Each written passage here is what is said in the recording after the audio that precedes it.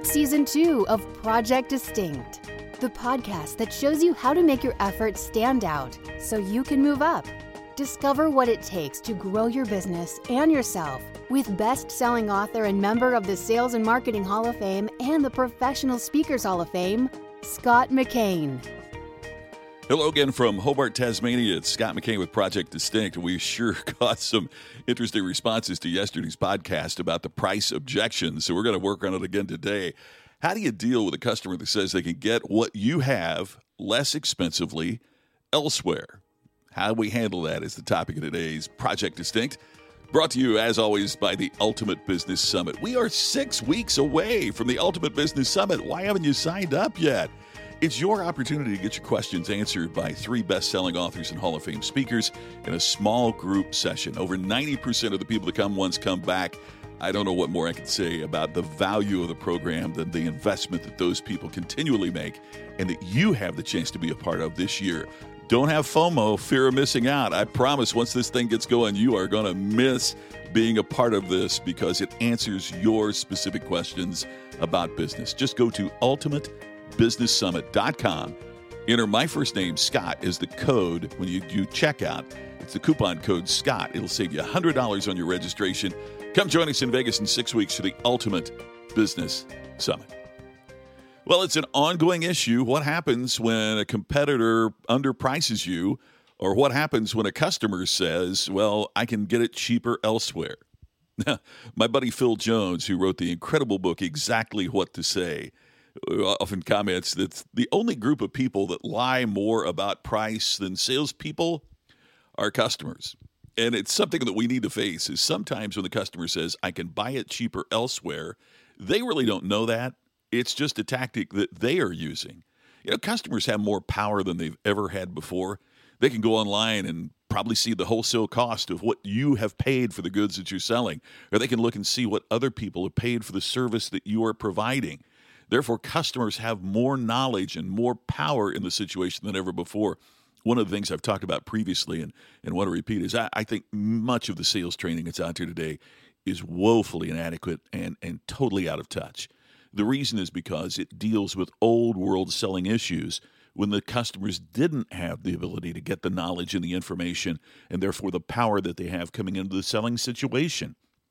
The 18 techniques of closing just don't work anymore in today's subscription economy and today's economy of knowledge and information where the customer has access to more than they've ever had before.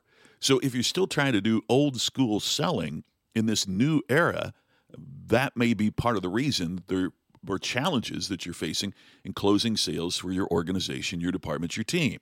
So let's take a look at some of the things that can happen, some of the things that you can say in addition to what we talked about yesterday of getting the right response that you want from customers. The example that was brought up at this program that we were talking about is a competitor that says, go out there and get the best price and we'll beat it by $500. One of the responses might be, well, that's kind of interesting. Why didn't they just tell you what their best price is? Why did they make you go out and try to find the price and then they beat it by $500? Are they really on your side?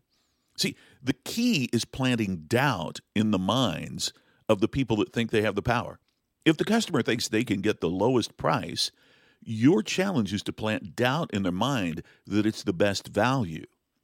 So one of the things that you can do to discuss price, and this is according to my friend, sales trainer consultant Colleen Francis, you can ask up to 3 questions before you respond to their objection. Why do you suppose they made you that kind of offer? Don't they know their lowest price? Or other kinds of questions that, we get that a lot. So what do you think the lifetime cost of buying at the lowest price is? Those kinds of things. You can ask 3 questions, according to Colleen Francis, before responding to the objection. After the prospect has finished giving you that pitch, pause for 3 to 5 seconds, like hitting a mute button to show that you're thinking about it. Summarize the price objection in a few sentences. Then come back to your product's value. It's really important.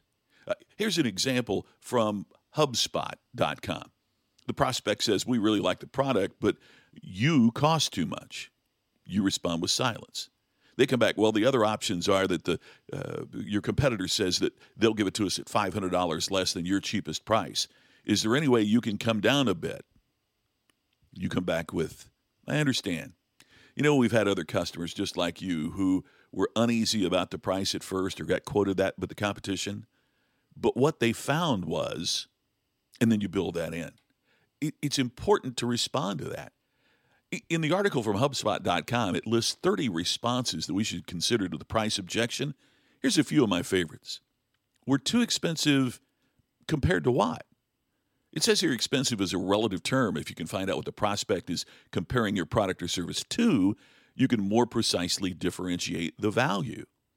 Another one is to say, I hear you. The best is often more expensive.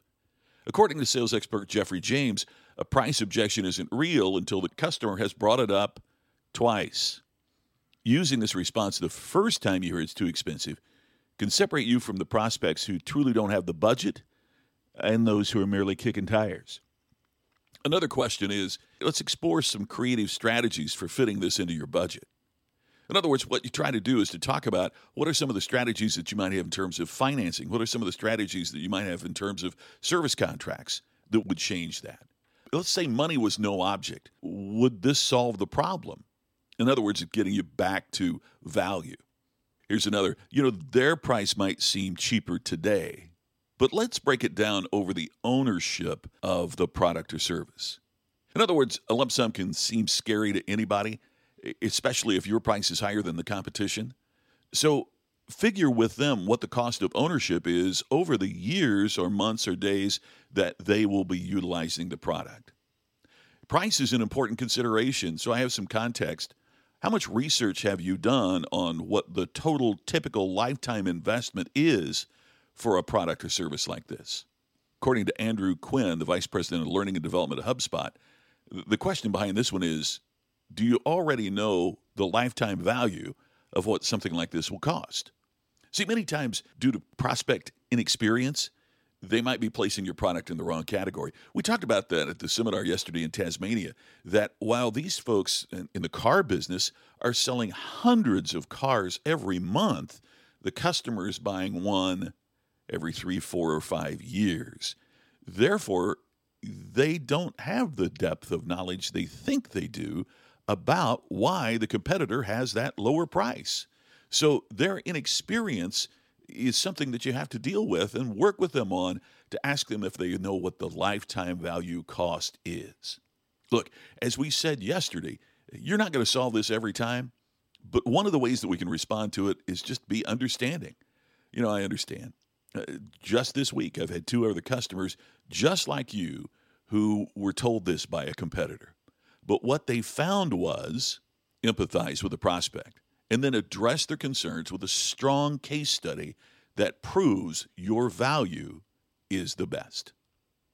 Well, there's no easy answer, as I said yesterday. No magic wand you can wave and make this go away. But we can get better at our batting average. We can get better at our percentages in terms of who we can turn around and close in spite of the price objection. Now, when I say close just there, please understand what I mean is it's concluding this transaction so we can begin a relationship. I don't believe in closing in the general sense. You don't close relationships, you continue relationships. But you have to get the first transaction concluded to be able to establish the relationship, to prove the value of your service, and to deliver the ultimate customer experience. You're going to handle the price objection in many situations to accomplish that goal. That's what we're all about, and it's what you can make happen when you handle this with distinction. Hey, that's all for today from Tasmania. It's Scott McKain. Thanks for tuning in and subscribing and sharing. I look forward to talking to you again tomorrow, right here on Project Distinct.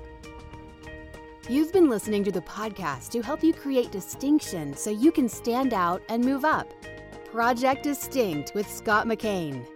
To have Scott become your virtual coach and to discover more distinctive resources, check out DistinctionNation.com for free videos, posts, and more. To have Scott personally deliver his message at your next event, go to ScottMcKain.com. Please share today's message on social media and make sure to subscribe to Project Distinct on your favorite podcast app. We will see you tomorrow with another episode of Project Distinct.